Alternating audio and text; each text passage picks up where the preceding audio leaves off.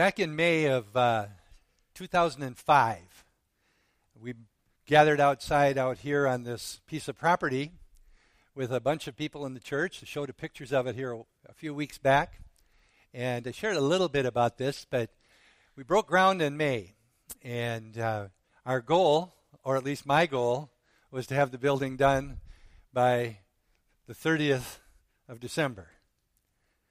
It wasn't a random number. That was when my daughter was going to get married, and she informed me that she was going to have it in our new building. And with no plan B, the carpenters that built the building said it's probably not going to happen. And we broke ground and we started building. And I ended up being involved in the project much more than I thought I would be. Evan, wherever he's at, was going to kind of oversee the bid letting and kind of act as our general, and he took a different job, and he really didn't have the time, and I got in way over my head. And I worried and fretted, filled with anxiety for months. I would wake up at 3:30, 4 in the morning, and I'd be over here after the shell was up, and I'd be cleaning up all the scraps of wood, sweeping the floors, doing whatever I could do to speed up the carpenters, as if that was going to help. I ended up helping them shingle. I painted and stained most of the woodwork, not because I'm such a nice guy. I was just worried. The anxiety had to come out somewhere. The fear. And I was just consumed with this, and I didn't even realize how badly till after the fact. That's kind of where that motto that I hope's nobody's motto. Why pray when you can worry? I put it to full use. Since then, I hope that I've gotten smarter and grown in the Lord to realize that we are called to cast our cares upon Him. The title of my message is simply, Who's Carrying the Burden?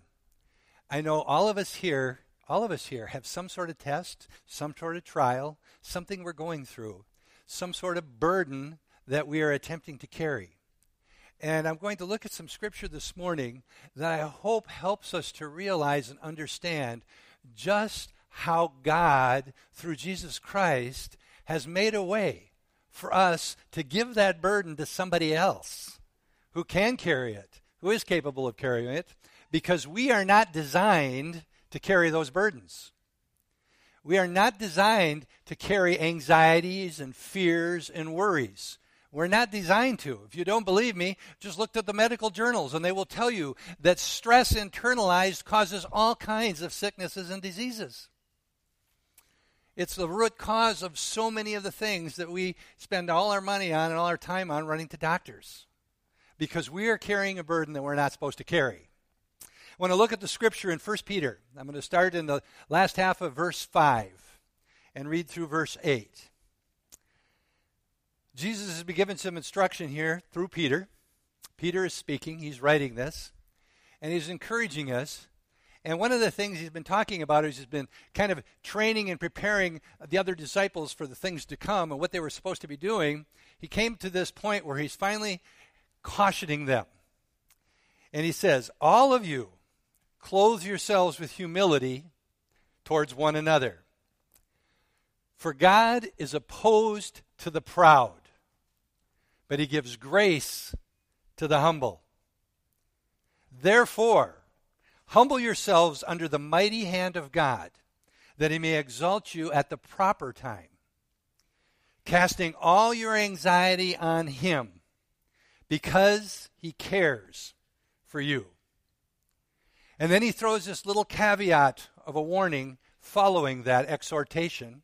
He says, be of a sober spirit. In other words, be alert, be awake, be on the alert. Your adversary, the devil, prowls around like a roaring lion, seeking someone to devour. And guess what? That someone is you and me. Are you for me or against me? You ever ask God that? In the middle of a storm, when it just seems like waves keep coming. It's like, God, where are you? You're supposed to be on my side. Feels like you're against me. Well, God is actually basically cautioning us here through Peter's words. God will oppose the proud, but He gives grace to the humble. I'm pretty sure most of us, if we have any wisdom at all, would prefer to be receiving grace than going up against the opposition of Jesus, of the God. We would not want that to be the wall that we're trying to break through. But pride will cause that to be true. God opposes the proud. The proud. Now, I think most of us can identify it, but I'm going to just throw out a little bit of definition for us anyway. One who has inordinate self-esteem. One who has high or unreasonable conceit of their own excellence and importance. A self-reliance that doesn't see the need for God. Most of us are pretty good, at least noticing that in other people. Especially the first things, that inordinate self-esteem. Like, wow, am I good or what? Aren't I wonderful? How lucky are you to know me? I always tell my wife how lucky she is to be married to me. And then reality slaps me in the face. We're pretty good at noticing that kind of pride. High and unreasonable conceit of our excellence and importance. We're pretty good at identifying that, at least in other people. But sometimes there is this third form of pride, or this third definition, that catches a lot of us that's not so easily seen. As a matter of fact, we almost lift it up as some kind of virtue to be attained. That's self-reliance. I can do it. I can handle it. That's okay. I don't need your help. I'll be good. It's no problem.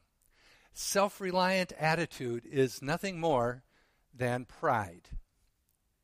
Pride. And understanding what pride is the first thing we need to do, because we look at this and it says he gives grace to the humble. Grace, that unmerited favor of God, the favor of God upon you. You want to have the favor of God upon you, there is a requirement, and it's called humility. We need to be humble. We need grace every day. We need great grace for salvations to occur in the lost. God extended grace to each one of us, or we would not be saved. We would not have been out there searching for God unless by His grace He was drawing us and wooing us. He tells us He's the one that finds us. He's the one that rescues us. You know, sometimes in our own pride, we give ourselves credit for, I finally found God. No, you didn't. He found you. And you finally responded to His finding you. It's self-reliance, is pride, and we need grace. God's grace flows out of humility. If you think about it, the only way the humble can receive grace, or it's only that the humble can receive grace, because they're the ones that know that they have a need for grace. You want to receive grace? Know you have a need. That you need the grace of God in your life every day. That's humility. God, I need you. I can't handle this. Lord, this is bigger than anything I faced before. I need your grace. I'm humbling myself. First thing is you got to know you need grace. And the grace will come. Also because the humble are willing and actually welcome teaching and discipline. The prideful do not welcome teaching, and they certainly don't welcome discipline. But the humble welcome those things, and it releases grace. You need more grace? We need to figure out this humility thing, what it looks like. This is the kind of state of mind that we have to have. I need grace. I'm willing to be taught. Lord, discipline me. Do whatever it takes that I might be in a position to receive your grace. And the reason we have to be in that state of mind, you might know people like this, or you may be that person. I know I certainly have been. You can't teach someone something if they already think they know everything. You ever run into that problem? You ever been that problem? Yeah, I know. I hate it when I'm talking to someone and trying to give them encouragement or advice, and I can't even finish a sentence because they're saying, I know. I want to grab them and say, shut up, you don't know. But then I remember who I was and who I am. You can't receive grace if you think you already have all the answers, because you will not be taught. And God can't bestow his grace on somebody who has no sense whatsoever that they even need it. We don't even need it. We are so filled with ourselves. False humility, if there's any humility at all. And he goes on and says in verse 6, the first part of the verse, he says, "Therefore humble yourselves under the mighty hand of God." Now, if you spend some time studying that verse, there's obvious, and then there's like, wait a minute, wow, therefore. The way this thing is written in the Greek, and I'm not into all the tenses and all that stuff of the Greek by any means, but I do know this, it's a command that has an urgency behind it. It's like Peter is saying, God opposes the proud, he gives grace to the humble. For whatever you do, humble yourself and do it now. Don't wait. There's an urgency here in those words that Peter has written. And it says, under the mighty hand of God. It can be hard to put together that sentence, because what is really being said there, if we would look at the structure, it's really saying, allow yourselves to be humbled under the mighty hand of God. Allow yourselves. When you read it the way it's translated in the English, when it looks at it there, it says, therefore, humble yourselves. It's like, okay, this is something I got to do again. You know what? We can't. We can't even humble ourselves without the grace of God. It's a process that as soon as we do the right things, God releases grace that allows us to become humble.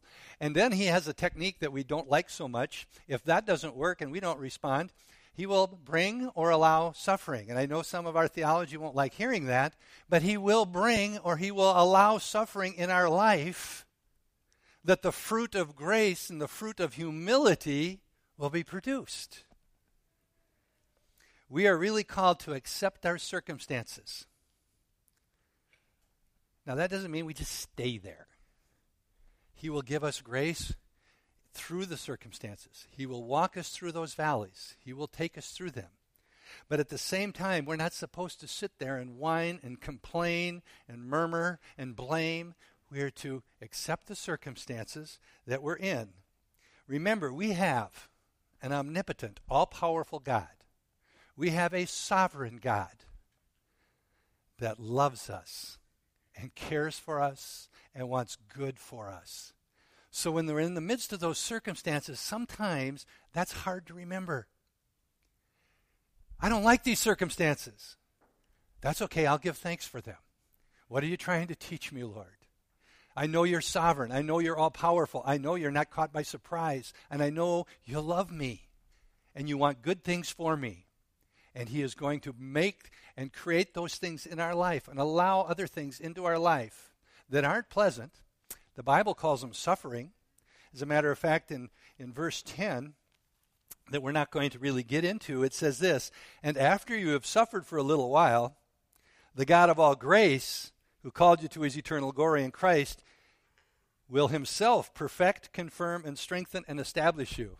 Oh, really, Lord? All those good things come, but I got to suffer first for a little while. God will allow or bring these things into our life that the fruit of humility will grow in us. Humility is a word that we misunderstand a lot too. When I say humility and humble ourselves, some of us go right to this picture of that wimpy little person who's just going to let everybody in the world run over him. A nice piece of carpet. If you're humble, lay down so we can walk on you. That's not it at all. That is not humility. That is not biblical humility. That is not godly humility. Humility, biblical humility, godly humility is knowing who you are in Christ. Knowing who you are in Christ. Because if we know who we are in Christ, we don't have to pretend to be anything else. We don't even have to defend ourselves when we know who we are in Christ. Knowing who we are in Christ. It's an attitude that gives God credit for who we are and what we do. I can do all things through Christ who gives me strength. Some of us would tell you, I can do almost anything. I'm really good. I'm really talented. No. I can do all things through Christ. So humility, knowing and giving God credit. It comes down to this. It is a confidence properly placed in Him. I can be confident because I know who I am in Christ. I can be confident because I know that I am a child of God, that He's my loving Heavenly Father, that His Holy Spirit lives and dwells in me. I have the power within me that spoke the words that created the universe. Wow, that's who I am in Christ. I don't have to defend myself if you make fun of me. I don't have to defend myself if you call me names. I don't even have to defend myself if I fail. I know I can do all things through Christ who gives me strength, but you know what? Sometimes I mess up. But I know God still loves me. And He still wants the best for me, and He has a destiny for me. Proper humility is what brings grace. It's the craziest concept.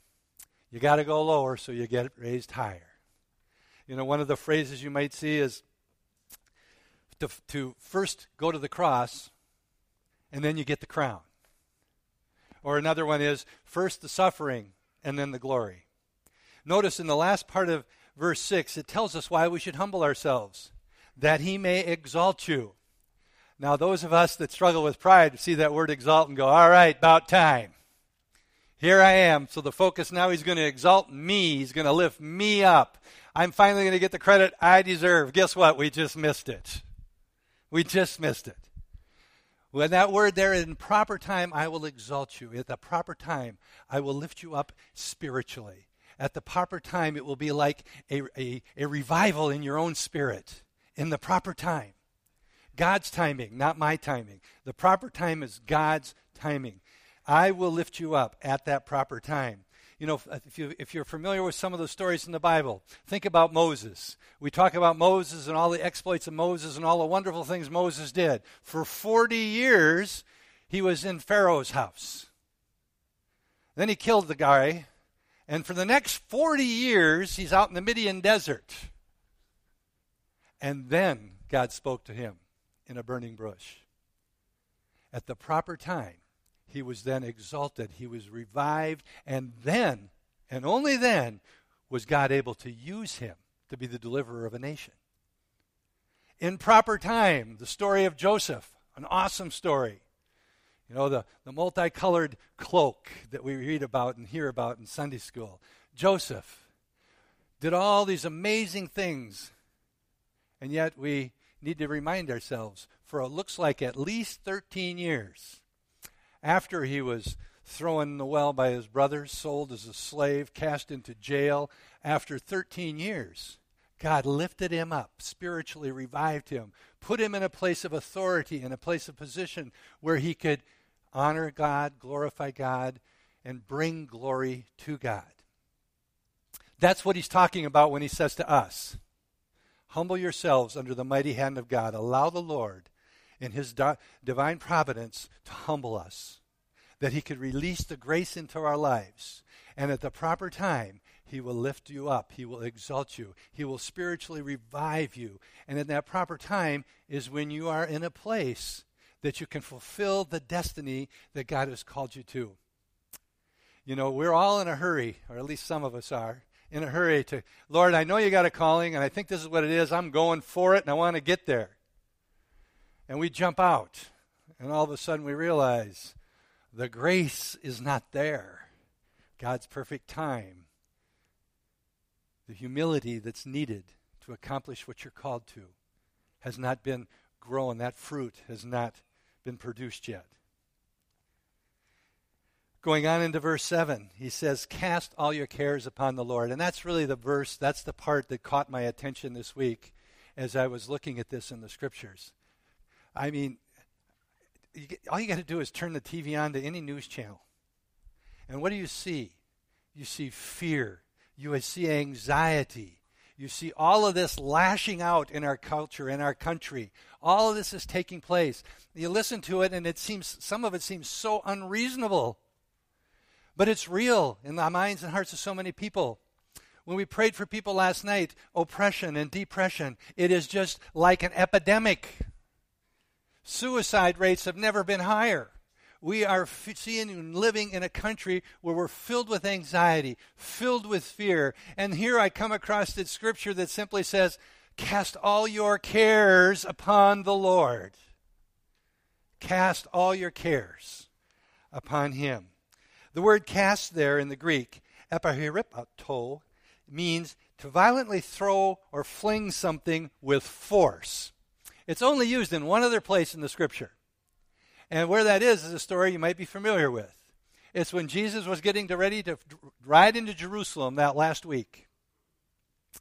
And he told a couple of his disciples, hey, go into town, you're going to find this donkey, you're going to find the colt of a donkey tied up and bring it to me. And they did. And then they cast their garments upon the donkey, and Jesus then rode on that donkey. That word there was cast. It's the same word in the Greek. It's taking something from one place and casting it, putting it somewhere else. You don't just put a little bit at a time. You don't just do it piece by piece. You take it all and you put it on there so it can be used. Cast your cares upon the Lord. The picture here in secular writing, as I said, it was only in those two places in the New Testament. In the secular writings of the day, one of the most common pictures was a picture of taking a garment or a heavy bag or an excessive weight and taking it off your shoulders and throwing it onto a beast of burden. A donkey or an oxen, a horse. So that was the way that word was used, to cast it off. That was the picture, even in the secular culture of the day. Peter's telling us, I don't think Jesus would be offended. He's our beast of burden.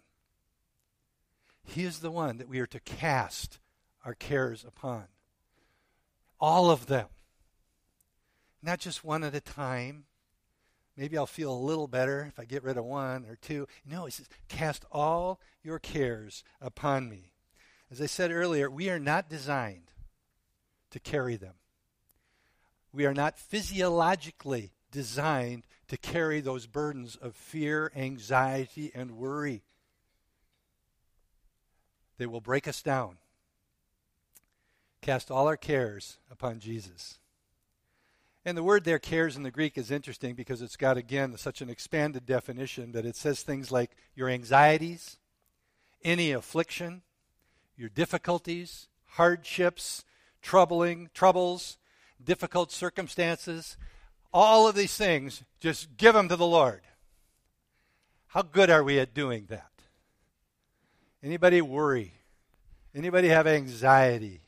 Anybody fret over things? Oh, the enemy wants us to. He wants us to for a number of reasons. One, he knows that it's blocking the grace of God in our life. And it's the grace of God released in our life that brings us freedom that Christ died for. The enemy wants to torment our mind with fear, anxiety, and worry, and things like that. He wants to, because it knows it keeps us from fulfilling the calling and destiny that God has for us. And he also knows it's an open door to physical illnesses, sickness, and disease. Can you see how powerful a weapon it is in the hands of the enemy? But can you see how this resistance to that is so simple, practically, in putting our cares upon the Lord? It's yours, God. It's yours. And when we do that, grace comes, blessings comes, and we will be lifted up. One of my stories that I've probably told, so those of you that heard it, just bear with me. But we were in Russia. We were in the city of Radushny, Russia, in kind of north-central Siberia. A small team of us. I think there was 6 or 7 of us. And we'd been there, and we'd been going to the kindergartens, the high schools, the hospitals, ministering in the streets, just a little bit of everything. But before we had ever left Minnesota, we felt like we were to get a whole bunch of literature and Bible studies in Russian because God was going to prearrange for us a meeting with a group of Christians in this city that needed this literature so that they could do church. So we had gotten a box full of Bible studies on almost all the books of the Bible, Christian living, blah, blah, blah, et cetera, et cetera. We had it all. And we had some extra cash just in case we could bless them. Well, the time passed and we did all these awesome things, but we didn't meet anybody that fit the bill. And finally, it's the last day, and we're going to leave. And of course, we're disappointed, wondering, should we even bother taking all this back? We got to pay extra for all of the hauling all these things back, and they're in Russian anyway. What good are they? What are we going to do? Well, we decided to box them up and take them with, and we went to the airport. And by this time, we were ready to go home. I mean, I was ready to go home. I was sick of the culture. I was sick of the food. I was sick of not being able to talk to everybody without an interpreter. And I missed my wife and kids. I wanted to go home. And we were going home until we got to the airport and there was no plane. Then we weren't going home. And then we got frustrated and began to worry and to get fearful. It doesn't work over there back then in the 90s like it does here. There may or may not be another plane for who knows how long. I mean, one time we had tickets for a plane and seat assignments for a plane that was going to a city called Novosibirsk, and we got to the airport, and there never had been a flight ever out of that airport to that city. So we went back. Well, what are we going to do? Well, fortunately, we still had this flat because the flat belonged to the secretary of the mayor of the city. So we went back. We didn't really unpack. We didn't know what we were going to do. I'm sure we got spiritual and prayed. I'd like to think we did. But we were in a bad state of mind, especially me. Finally, we crawled back in bed, and there's a knock on the door. And we're thinking, what in the world? It's late. Well, here's a young girl we'd met at a high school, the kindergarten teacher in the kindergarten classroom where we had went and given shoes to all of the kids. And there was another couple who it turns out were the pastor and his wife, and I think there was 2 other people, so there was like 8 people. And they had been looking for us all week. And looking for a time, they had been searching in this city. Now, the city of Raduzhny was a new city. When we went there, it only existed for 24 years. In Russia, if they found oil, they just told people you're going to go there and live. And that's what they'd done. There was no Christian influence. There was a Russian Orthodox church. We were kind of it. But they knocked on the door, and they told us, we've been looking for you guys all week. We finally found you. They came in. We sang, we worshiped, we rejoiced, we prayed with them, prayed for one another. We somehow or other, I don't know if it was Elaine or somebody, had the elements of communion. We did communion with them. It was one of the most awesome experiences of my entire life. These people were so blessed. And they had a church, but they didn't have any materials, so we gave them a box full of materials. Then we asked them, if you had something you'd really like, what would it be? And he said, we'd love to have a keyboard so we could worship with music. I believe we had $300 left in the pot, and we asked them, what would it cost to get a keyboard? And they said, well, if we'd go to Moscow by train, we could probably get one for about $270, $280. We gave them the $300. And we spent that time, and I don't know how late or early in the morning they were there. They left, and we were so excited and rejoicing, and the next morning really early, we weren't quite as excited then because the door knocked again, and they found out there was a plane. And we need to get to the airport right now. God's grace released in his perfect timing. In our own pride, our own frustration was holding it back, and he broke through. And that's what it's saying here. He will, in his perfect timing, exalt you, give you that spiritual lift, that spiritual revival, that he knows now you're in a position of humility that you can receive it and then release it to other people. And to do it, a picture of humility is casting your cares upon the Lord. It requires humility to do that. The reason we hold on to them is we've got to, because no one else can do it and figure it out, right? That's called pride. Casting our cares upon the Lord. And notice all of them. Nothing's too big. Nothing's too small. Nothing is too small to cast our care upon the Lord. And why does he do that? Why does he tell us to do that? It tells us, and this is so awesome. Why does he want us to cast our cares upon him? It says because he cares for you. He cares for us. He loves us so much. He wants us to cast our cares on him, to humble ourselves so that the grace of God can be released in greater and greater levels in our life. Peter's message here would be, Jesus cares. He really does care. And he's interested in every single facet of your life. He wants to be involved in every single facet of your life. He's right there, standing next to you, just waiting for you to dump the load on him and trust him for it. When you look at the meaning of the different Greek words in there, I'm going to reread this to you. It's the next slide, or I have a slide of this. If you wrote it with the Greek meaning, it would be like this. Take that heavy burden, difficulty, or challenge that you're carrying, the one that has arisen due to circumstances that have created hardship and struggles in your life, and fling those worries and anxieties over onto the back of the Lord. Let him carry them for you. The Lord is extremely interested in every facet of your life and is genuinely concerned about your welfare. What a loving God we serve. He doesn't want to just save us. He wants to carry all our burdens. Our God is different than any other God of any other religion. All the other religions are telling us how we should go to God, how we can get to God, how we can experience God. And we have a God that says, no, I'm coming down out of heaven and I'm going to meet you. I'm going to reach out to you. I'm going to send my son to die for you. You can't, in your own strength, ever be good enough to approach God. It's impossible. Every religion of the world is about us approaching God. Our religion, our Christianity, our faith is about a God in heaven who loves us so much, he came down to earth and died to make a way for us. Wow. That's how much he loves us.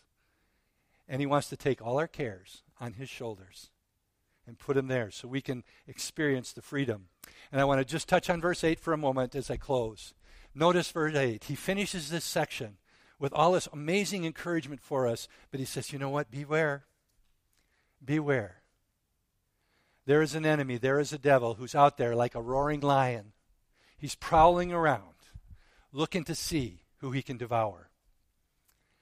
Now, a lot of times, we just look at that in a general sense, and that's okay, I think. But if you look at it in the context here, what it really is he's warning us about pride. He's warning us about a lack of humility.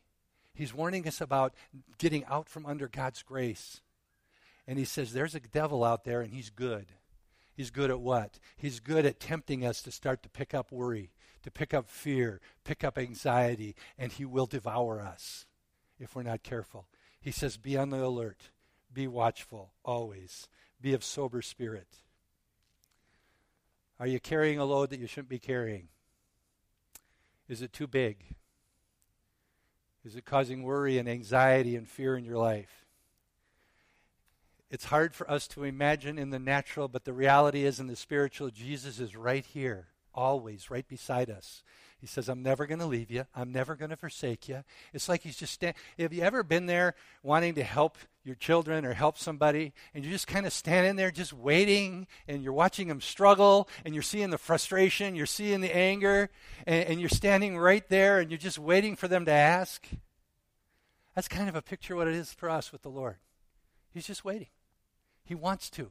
He desires to take your burdens and carry them for us. Shift the weight from our shoulders to his, because that's where it belongs. Jesus loves us that much. He loves us so deeply. He is so deeply concerned about my welfare, your welfare. He's concerned about the difficulties that we face every day. He's concerned about everything you're going through, all of it. And he wants to carry it so you don't have to. Roll the burdens over on him.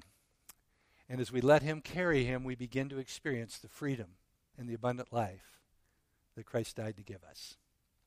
Let's pray.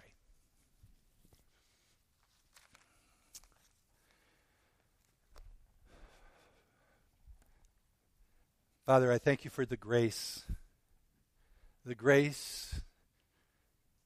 to soften our hearts, the grace that made available to each one of us the gift of salvation through Jesus Christ. The grace you gave us to receive that gift. Father, I pray that you would search our hearts by your Holy Spirit. If there be those areas of pride in our lives that are preventing your grace from being released fully, God, that you would reveal it to us and give us the grace to confess it quickly. Lord, I thank you and praise you for the love and the compassion, the care and the concern that you have for us and for our situations. Lord, I pray that for each one of us here, each one that's carrying something that we shouldn't be carrying, Lord, I pray that we would see it for what it is and give it to you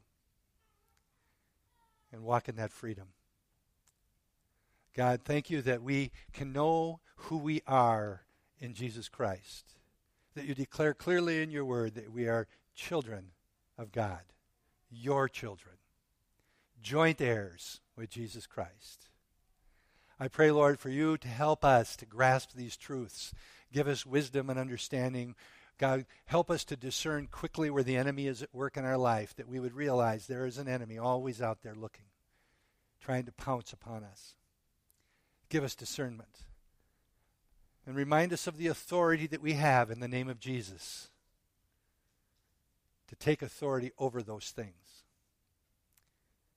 And Lord, I pray that all of these things would bring honor and glory to you and to your Son Jesus. And it's in his name we pray. Amen.